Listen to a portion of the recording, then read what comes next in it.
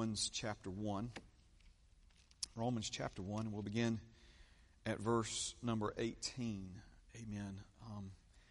I have a ridiculous amount of notes this morning, and as I was kind of sitting in my office, I was just thinking about and praying about, and I'm like, Lord, just there's so many different directions we could go, but He's going to show us. Amen. I'll just tell you where my heart is this morning as far as what I believe the Lord would have us to really come to terms with today, and that's what it means to be a true worshiper, and are you one? Am I one? Are we true worshipers? To get a little ahead of myself, Jesus made it clear that Father is looking on this earth for true worshipers. And if you study your Bible, you see throughout Scripture that, Father has from time to time in certain places and situations, we see where He has sought for a man among them. He's looked for, like for instance, when the Bible says He found David, who was a man after His own heart. He found Abraham. David, a man after His heart, who would do all of my will, the Bible says. And then He found Abraham. And we see that what He found in Abraham, among other things, was someone who would teach his children the things that God was teaching him. We see in Scripture where God is looking to and fro across the earth for an intercessor, and even marveled that He looked so diligently for one and could not find one. And so this is when He spoke through His prophet, and He said, well, I'll tell you what I'll do then. I'll provide myself an intercessor. And speaking prophetically of Jesus. An intercessor, one who will, maybe it would make more sense to you this way, one who would stand in the gap between God and men and help bridge that gap and help people find their Creator Father and know His wisdom for their lives. And today, right now, the Scriptures are clear that Father is looking on this earth for men and women who will be true worshipers. And if you study the lives of men and women who were the answer to God's search, we see that life worked out really well for them. In other words, if you will become what Father God is looking for, if you'll say, here am I, send me. I will be that. If you're looking for a true worshiper, then find one right here. But here's the thing. There's a lot of folks that are familiar with that terminology, that phraseology, a true worshiper, but a lot of ideas about what that means. If we're going to be one, what's that? It takes one to know one. Well, you got to know what one is to be one. And of course there is effort and cooperation, complicity that's required on our part to be that true worshiper. Amen? So I want to stir you up about that for a few minutes, and we're going to begin. There's a few things. I left this part out of today's notes, and I just felt prompted to bring it back in because obviously we celebrated Easter last Sunday, but the Sunday before that, we left some things hanging, so to speak, that I want to come back and clean up, so to speak, and finish.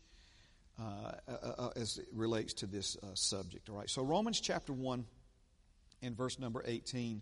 For the wrath of God is revealed from heaven against all ungodliness and unrighteousness of men who suppress the truth in unrighteousness.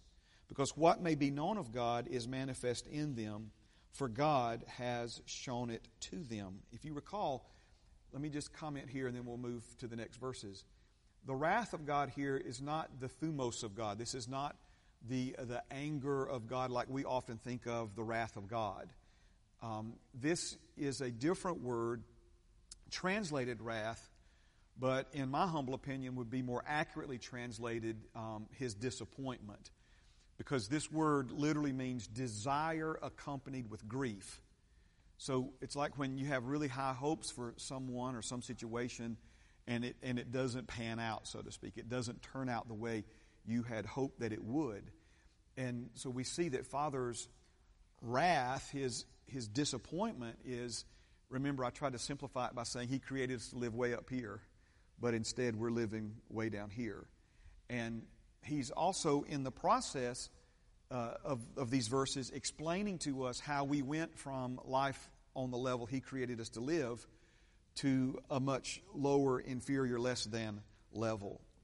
We also talked about this conspiracy, not a theory, but a legitimate conspiracy that's ongoing here on planet Earth to put a shroud, to put a cover, to conceal what has always been clear and obvious, and that is God's eternal power and His existence in the things that He has made. And we covered some of that about the size of the universe and yet the Swiss watch accuracy by which it functions.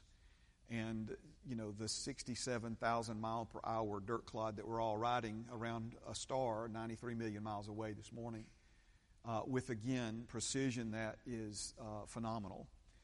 And so, there's a creation. I get started talking about that, and it's hard to stop. We covered that thoroughly week before last, and if you weren't here for that, I would encourage you to go back into the archives and look at that.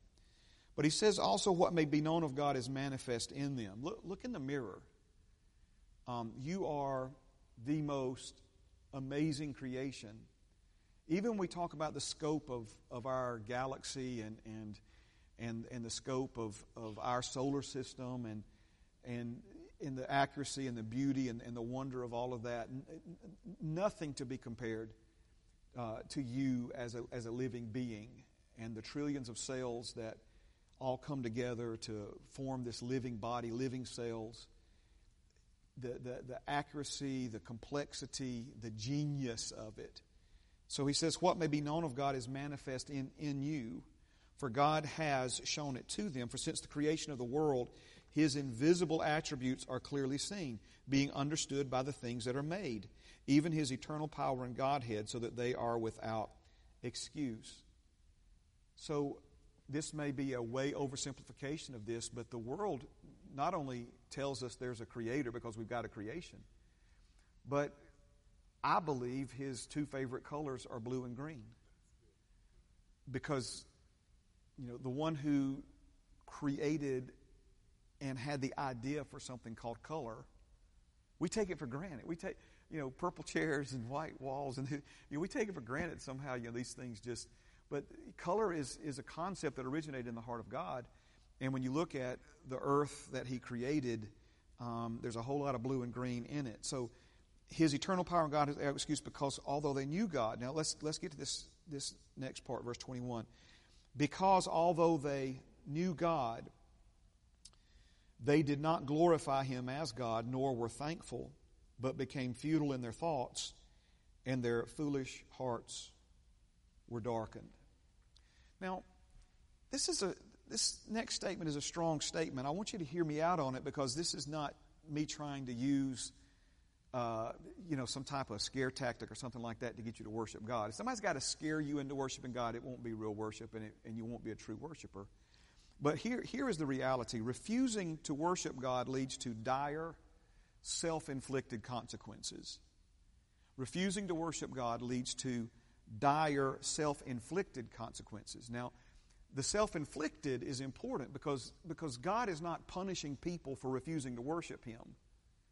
We are punishing ourselves for refusing to worship Him because there are things that we need to know and need to understand about ourselves and about how life is meant to be lived that we have no other source for than God.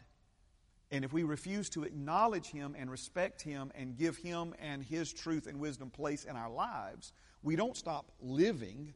We stop living the life He created us to live, but we don't stop existing. Maybe I should say it that way. Thank you, Holy Spirit. We continue to exist, which leaves us to try and make our lives up as we go along. And that, my friend, is no way to your best life. So I want to talk to you for a moment about these futile thoughts. He says that refusing to glorify God, the Message translation says refusing to treat God the way He deserves to be treated. And I like that because it makes it real simple. This word glorify God. He's just saying that that we became unthankful, we become ungrateful. We started taking credit for our own existence, for our own good fortune, and look at what I did, instead of recognizing that there's someone much greater and much smarter than us that created us. Now, let me also remind you that true worship is a proper response, and we'll get to this in a minute, but remember, worship is recognizing who God is, responding to who God is properly, based upon and in respect to who you are in relationship to Him. So I'm getting ahead of myself. Let me try to stay focused here. I want to focus for a minute then on verse 21. He says, because notice it's like a domino effect. But in this case, he's reversing the dominoes, because the world we live in and what he talks about in the verses that follow these, it's happening in the world right now all around us, and it always has happened to some extent, to some degree. And so we see that there was that first domino that got kicked over, that all the others followed suit, and worse led to worse, and more dire consequences and self-inflicted consequences led to more dire and self-inflicted consequences, until we come to a place in life, it's like, what happened? Why is the world in the shape and the condition that it's in? Well, if you rewind the tape and start standing the dominoes back up, you'll come back to that first domino. And the first domino was we lost sight of who God is and who we are in relationship to Him. We refused to worship Him. We refused, although we knew Him, and although it's obvious that there's a Creator, we chose instead to develop a conspiracy that we created ourselves, and there's no one greater than us to answer to, and therefore we can live our lives however we choose to live them. So notice one of these, and I think it's one of the more significant ones, is that we became futile, verse 21, in our thoughts.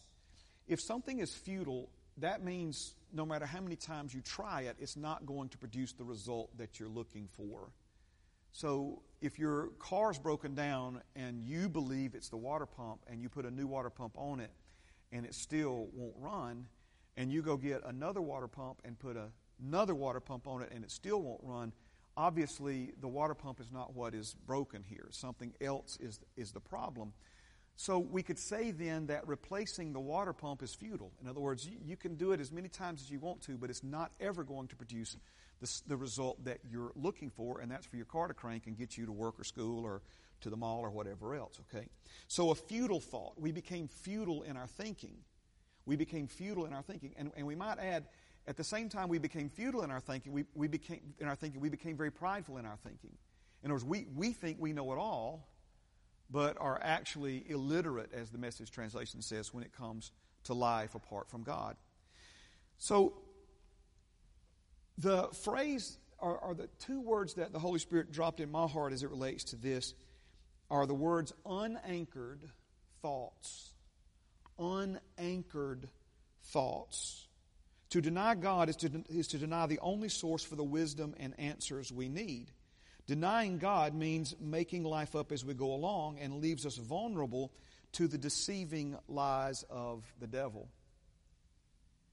It fascinates me to see what we're able to do and accomplish in outer space, and to put astronauts up there in spaceships and space stations. But I think the one thing that to me is most interesting is when our astronauts perform a spacewalk. Anybody ever seen that on video or TV or whatever? A spacewalk. And there's one thing about a spacewalk that you will always see, and that's a tether.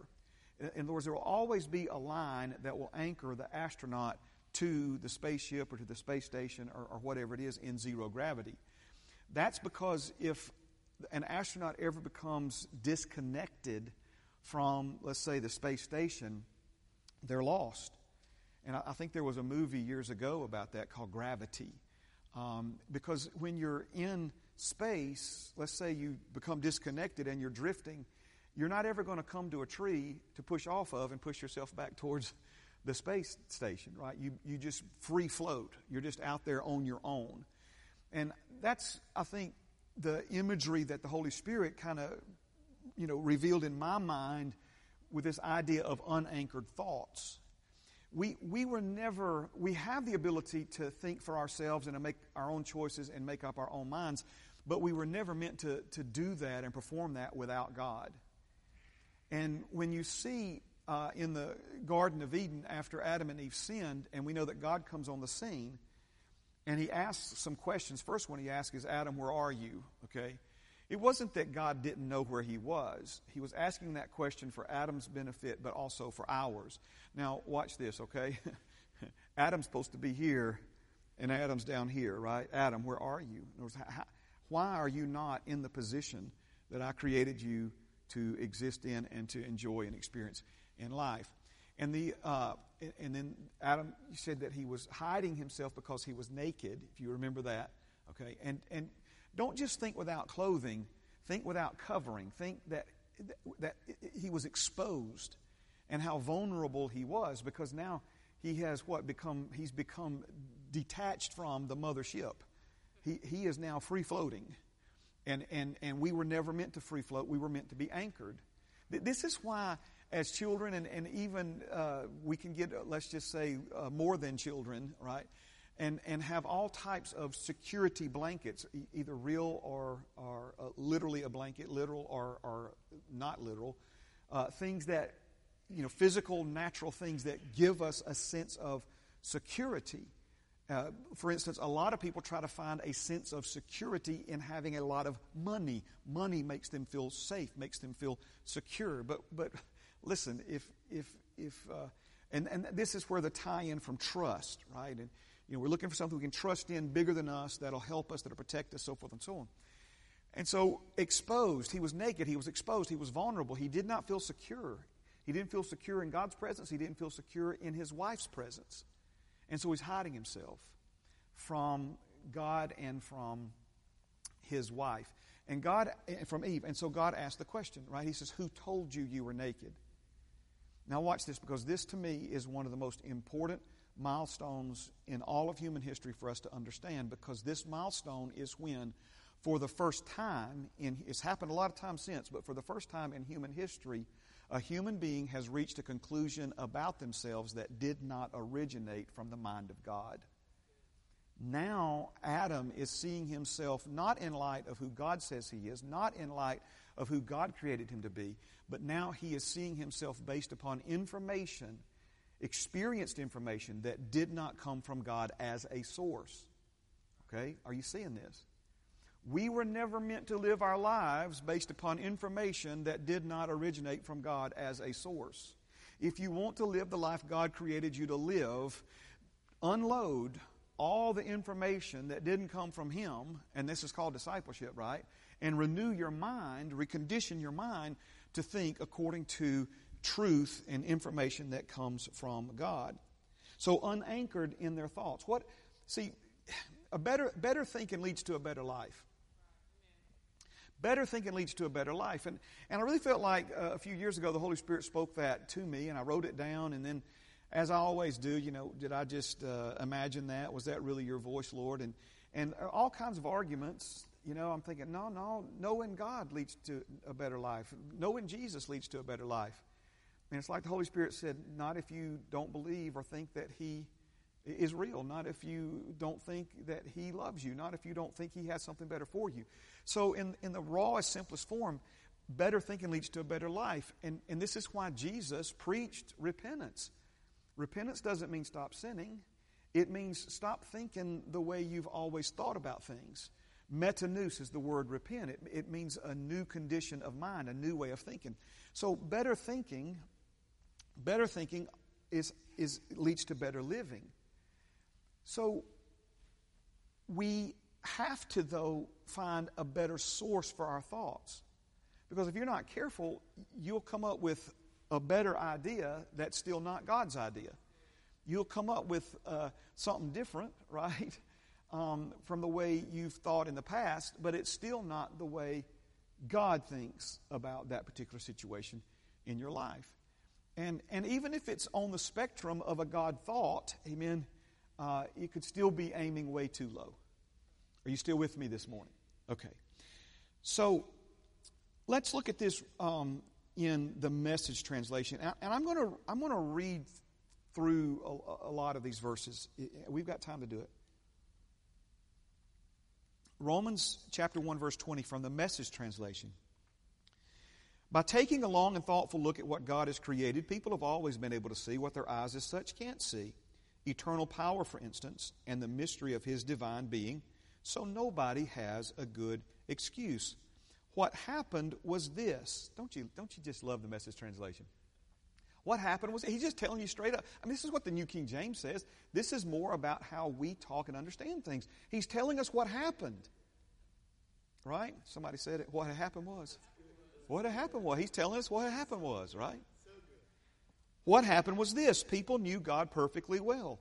But when they didn't treat Him like God, refusing to worship Him, they trivialized themselves into silliness and confusion so that there was neither sense nor direction left in their lives. That's what we mean by self-inflicted consequences.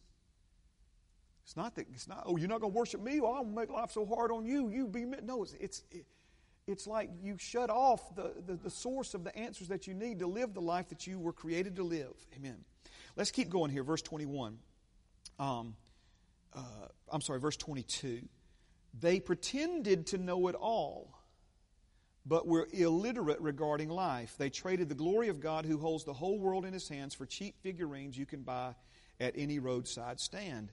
So God said, in effect, if that's what you want, that's what you get. It wasn't long before they were living in a pig pen, smeared with filth, filthy inside and out. Notice the dominoes are falling. Verse 25. And all this because they traded the true God for a fake God and worshiped the God they made instead of the God who made them, the God we bless, the God who blesses us. Oh yes. Worse followed. Refusing to know God, they soon didn't know how to be human either. Women didn't know how to be women. Men didn't know how to be men. See, we're seeing this in our world today. Are we not seeing this? We are seeing this in our world today. Sexually confused, they abused and defiled one another, women with women, men with men, all lust, no love, and then they paid for it. How they paid for it? Emptied of God and love, godless and loveless wretches. Since they didn't bother to acknowledge God, God quit bothering them and let them run loose. And then all hell broke loose, rampant evil, grabbing and grasping. Notice now we've gone from bad to worse, right? Or from worse to worse or still. Grabbing and grasping, vicious backstabbing. They made life hell on earth with their envy, wanton killing, bickering and cheating. Look at them, mean-spirited, venomous. Let me just stop right here. Wanton killing. We are seeing this in our community. In our community, excuse me, I started saying our world today. 2 blocks from this church last week, a drive-by shooting right over here on Lakeland. 17-year-old teenager. 1 adult and 3 teenagers rolled up on him. Some friends of ours' children were out in the front yard playing and witnessed.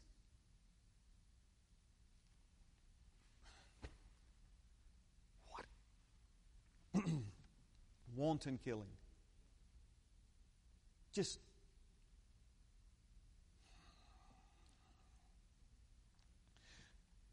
you know it's okay to get angry, right? The Bible says to be angry and sin not. Okay? There are certain things that are going on in our world today that should stir us up. It should not be acceptable. Mean-spirited. You ought to hear some of the stories. Bethany came home from school the other day literally in tears over how one of her students were treated by some of, I'll just say here's her peers. The cruelty. See, I know some of you are like, well, I mean, kids be kids. People going to... No, see, you have no idea the levels it's being taken to now that there's social media involved. When we were in school, you could pull a stunt and everybody laugh about it, even if it was inappropriate. Today, you pull a stunt and people halfway around the world can see it 3 minutes later. Fork-tongued God-bashers, bullies, swaggerers, insufferable windbags. They keep inventing new ways of wrecking lives. They ditch their parents when they get in the way. Stupid, slimy, cruel, cold-blooded. And it's not as if they don't know better. They know perfectly well they're spitting in God's face, and they don't care. Worse, they hand out prizes to those who do the worst things best. I know it means a lot more than this, but when it says they keep inventing new ways of ruining or wrecking lives. Parents, if you don't know this, there are items sold in convenience stores that are packaged to look like a 5-hour energy bottle that are actually solutions, potions, whatever we want to call, fabricated in a lab to produce the same effect as a narcotic on a person. And you can buy it over the counter in a convenience store. We are actually having men and women come to the foundry, not because they're addicted to opiates or crystal meth, but because they're addicted to what I call gas station dope. Literally, it is that addictive.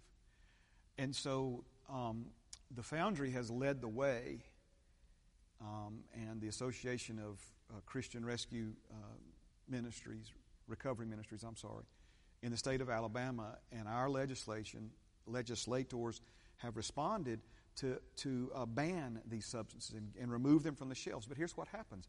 Every time you ban one, they change the formula, repackage it, and send it right back. Keep inventing new ways of wrecking and ruining people's lives. So, I've pointed it out already. You see how these verses are coming to pass once again in our community around us. What's at the root of all this? What is the cause behind these effects? It can all be traced back to refusing to treat God like He deserves to be treated, refusing to worship Him. These are self-inflicted consequences, right? Now, go with me. We got a few more minutes. Can you go with me to John, the 4th chapter now? John chapter 4. Amen. Amen or oh me, right? Thank you, Jesus.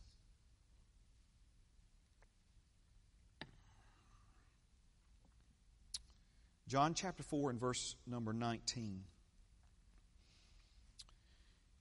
If you're familiar with this chapter, this is where Jesus was led by the Holy Spirit to go into Samaria and sit down beside a well and wait for a specific woman to arrive. The Bible says it this way when He told His disciples why they were taking a detour, is that He must needs go to Samaria. In other words, He was compelled to do it. This wasn't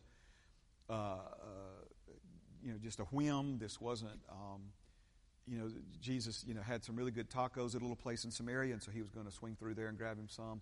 This was like a God-ordained, Spirit-led assignment for Jesus.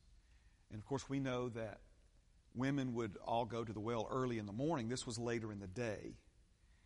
And we see the woman who came later in the day, implications are because of her reputation that she maybe avoided the whispers and the backbiting that would have come from the other women in her community because of her reputation. She had been married multiple times and was living with someone at the time that she was not married to.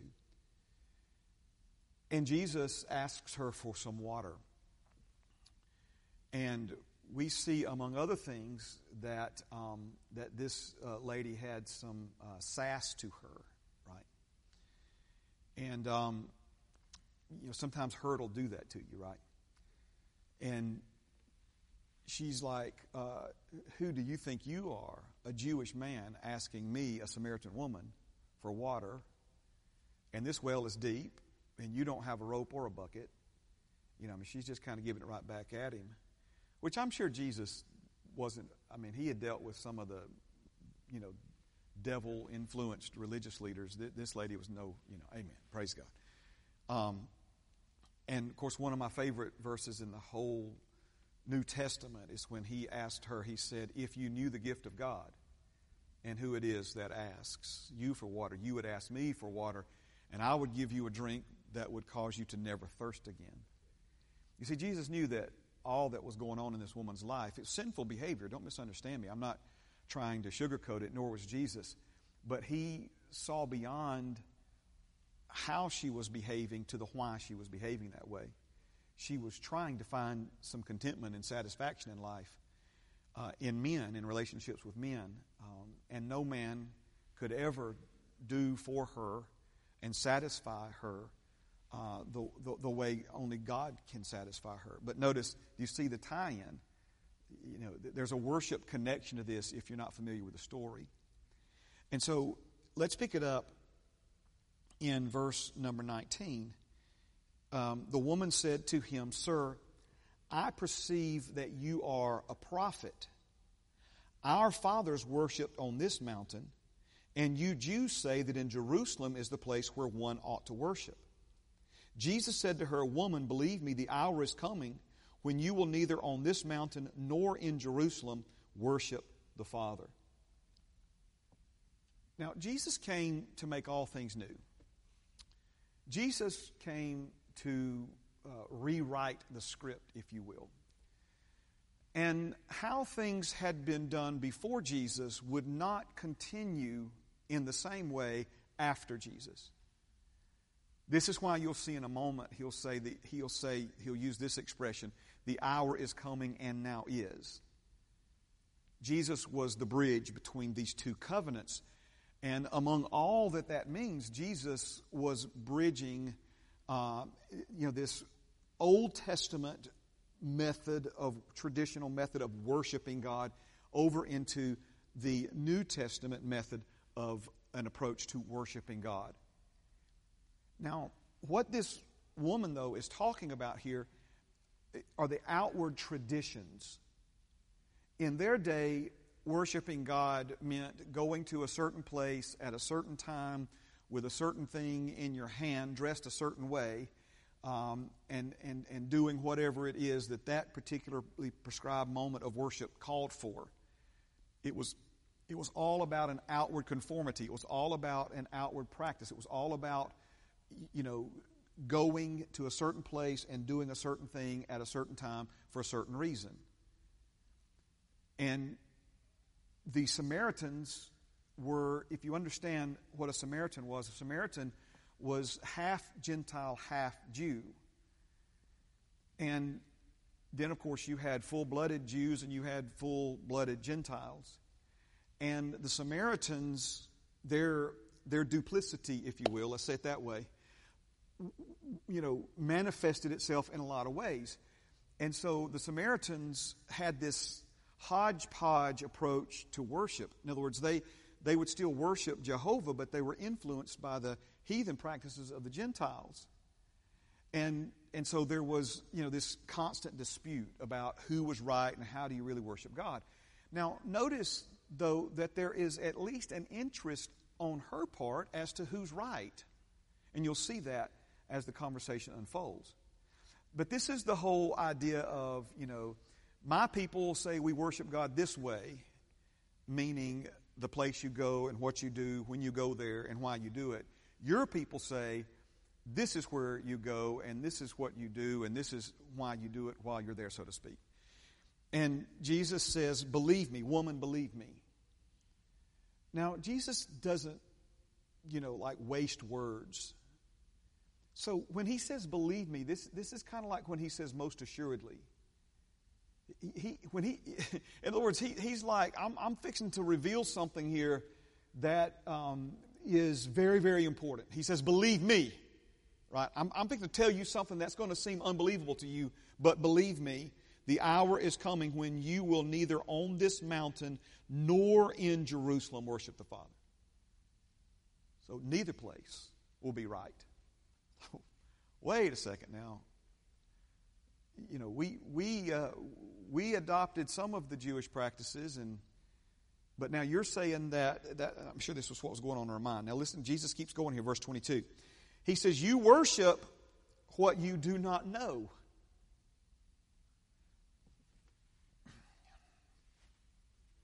Do you realize how many of God's people today worship what they do not know?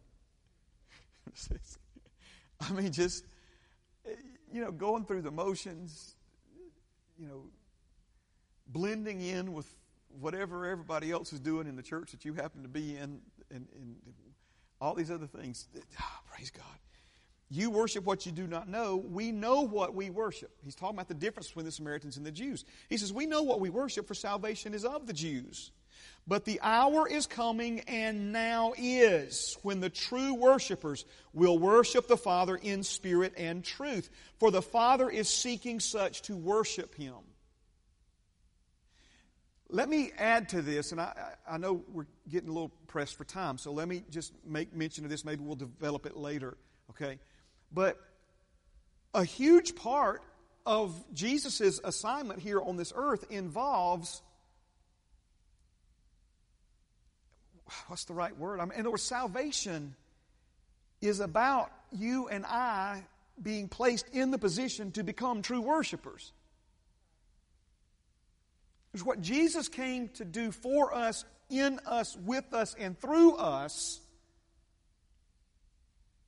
is what is involved in becoming a true worshiper. Okay, let me stay focused here, right? God is spirit, and those who worship Him must, if the Word of God says must, that means there is no other way to do it. In other words, let me say it another way. A true worshiper will either worship God in spirit and in truth, or he or she will not be a true worshiper. This is a requirement.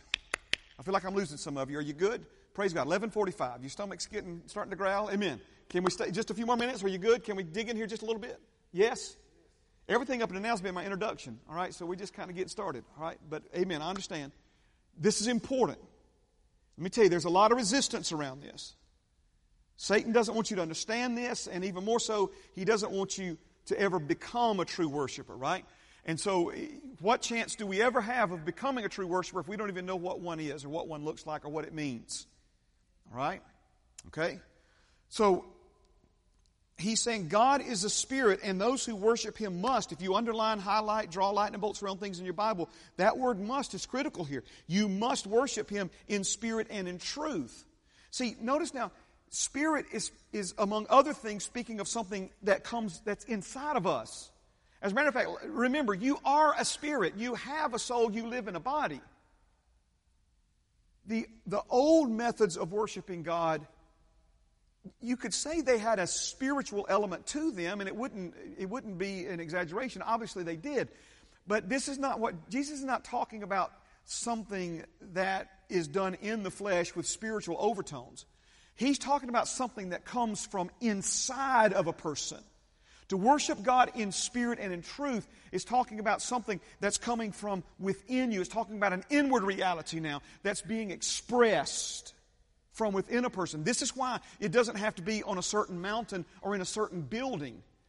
Because if true worshipers worship God in spirit and in truth, that means wherever you are, because you are a spirit, you can worship God. God is a spirit. Those who worship Him must worship in spirit and truth. The woman said to Him, I know that Messiah is coming. Wait a second. What? I know that Messiah is coming, who is called Christ. When He comes, He will tell us all things. Jesus said to her, I who speak to you am He.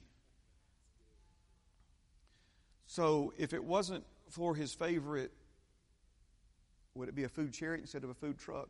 If it wasn't for His favorite tacos in Samaria, why did Jesus go to this woman?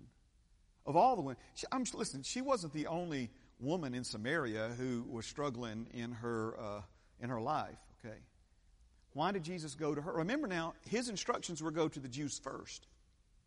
So Jesus is actually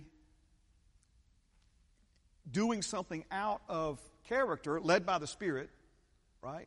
Off script, but it's own script. I'm not trying to confuse you with all this. Why did he do this? He did this because she was expecting him. Do you see this? She's expecting him. She's a Samaritan woman. Her life's in shambles. Her efforts to worship God are some,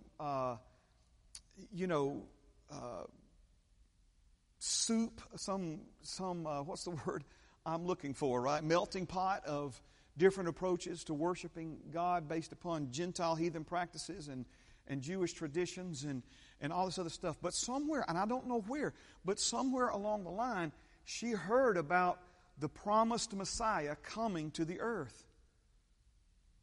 And her confusion about these things, which troubled her obviously, because notice now she's still got that little edge to her. Well, let me translate. This is how I imagine this conversation going. She's like, well, I don't know about all that, but let me tell you what I know. I know that there's coming a Messiah one day who's going to sort all this out for us. There's coming a Messiah one day who's going to set all this straight so that we will know once and for all how to worship God.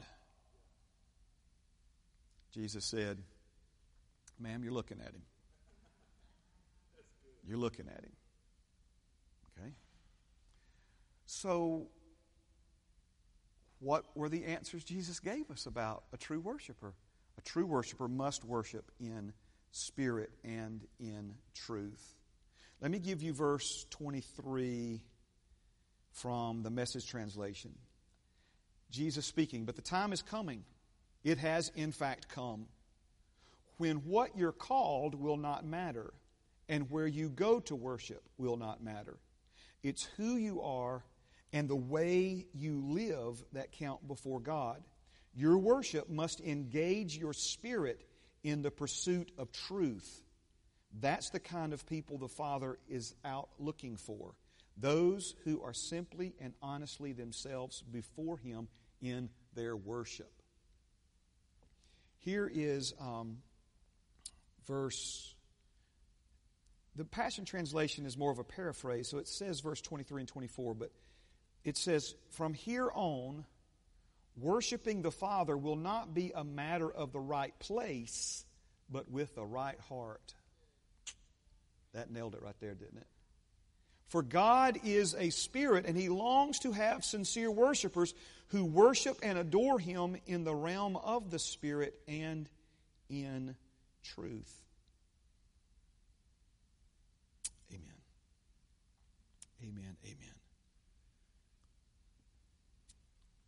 Now, let me kind of give you a little direction on where we're going to be next week, and then we'll pray, okay? You get anything out of this morning? All right. Remember, again, let me put this up here, and we'll springboard off of this for the conclusion. Worship is your proper response to God based upon who He is and who you are in respect to Him. Okay? Now, we have come to this definition based upon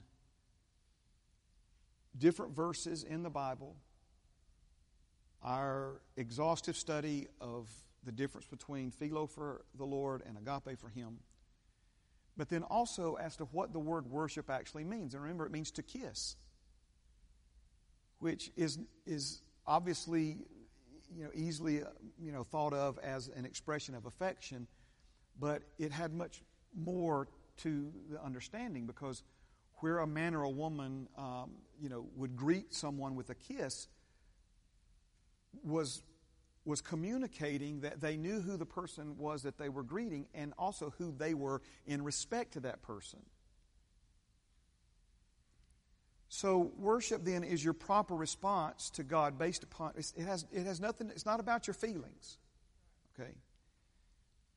And when He said it's not done in a certain place, remember, most of what people think about worship is something done in a building with a steeple on it. That we can worship God here, but how much time we're in this building versus how much time we're everywhere else in our lives.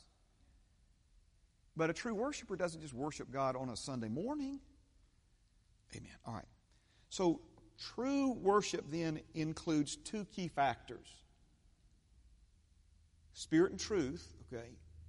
Two key factors. Knowing who God is, because how can you ever know who you are in respect to who He is if you don't know who He is? Right? Okay? But the two key factors are, number one, knowing who God is, and then number two, knowing who you are in respect to Him. Knowing who God is and not knowing who you are in respect to Him will prevent you from ever becoming a true worshiper. Are you seeing this? Stand with me this morning. Now, this is not a trick question, especially for those of you who are able to be with us on Wednesday evenings. But somebody tell me, I'm going to bend the language here just a moment, okay? Where can we find your truthfully self? Where can we find the truth about who you are in relationship and respect to who God is? Are you following me? Where can we find that in our being? Is it in our flesh? Is it in our soul? Spirit. See, the truth you, the real you, is the Spirit inside of you. So to know who you are you seeing the connection here? To know who you are in respect to who He is. Not who you are in respect to the life you lived up until the point that you came to Him. See, if you keep trying to respond to God based upon the man or woman you were before you became a new creation in Christ Jesus, you'll never be a true worshiper. You come crawling in on your belly talking about a sinner saved by grace and blah, blah, blah, blah, blah, and how unrighteous, and now this and all. See, again, that's who you were, that's not who you are. When we talk about worshiping God in spirit and in truth, we're not just talking about, some energy and enthusiasm to the songs we sing to Him. We're talking about spirit. We're talking about the substance of your very being and knowing who you are in relationship to who He is. Amen? All right, Father, we come before You this morning to say that we love You and to acknowledge, Father, most importantly, Your love for us. We love You because You loved us first. We desire You because You desired us first. We know You because You knew us first. We're seeking after You this morning because You sought us first. We chose to surrender our lives to You because You chose us first. You have led the way in everything that has anything to do with our existence, with our original creation, with our recreation in Christ Jesus, and all that now means moving forward.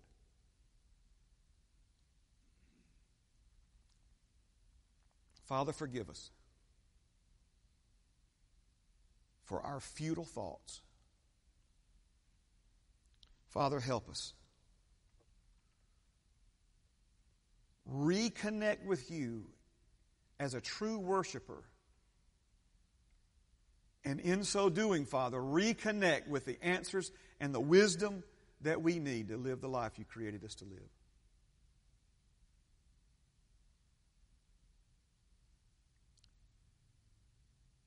Father, Jesus said You're looking for true worshipers.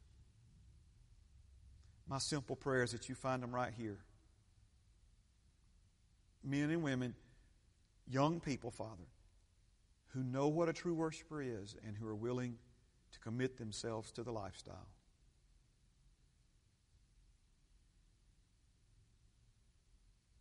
Father, I thank You that You found us in our self-inflicted consequences and You loved us and You provided a way of escape for us. You provided healing and restoration for us.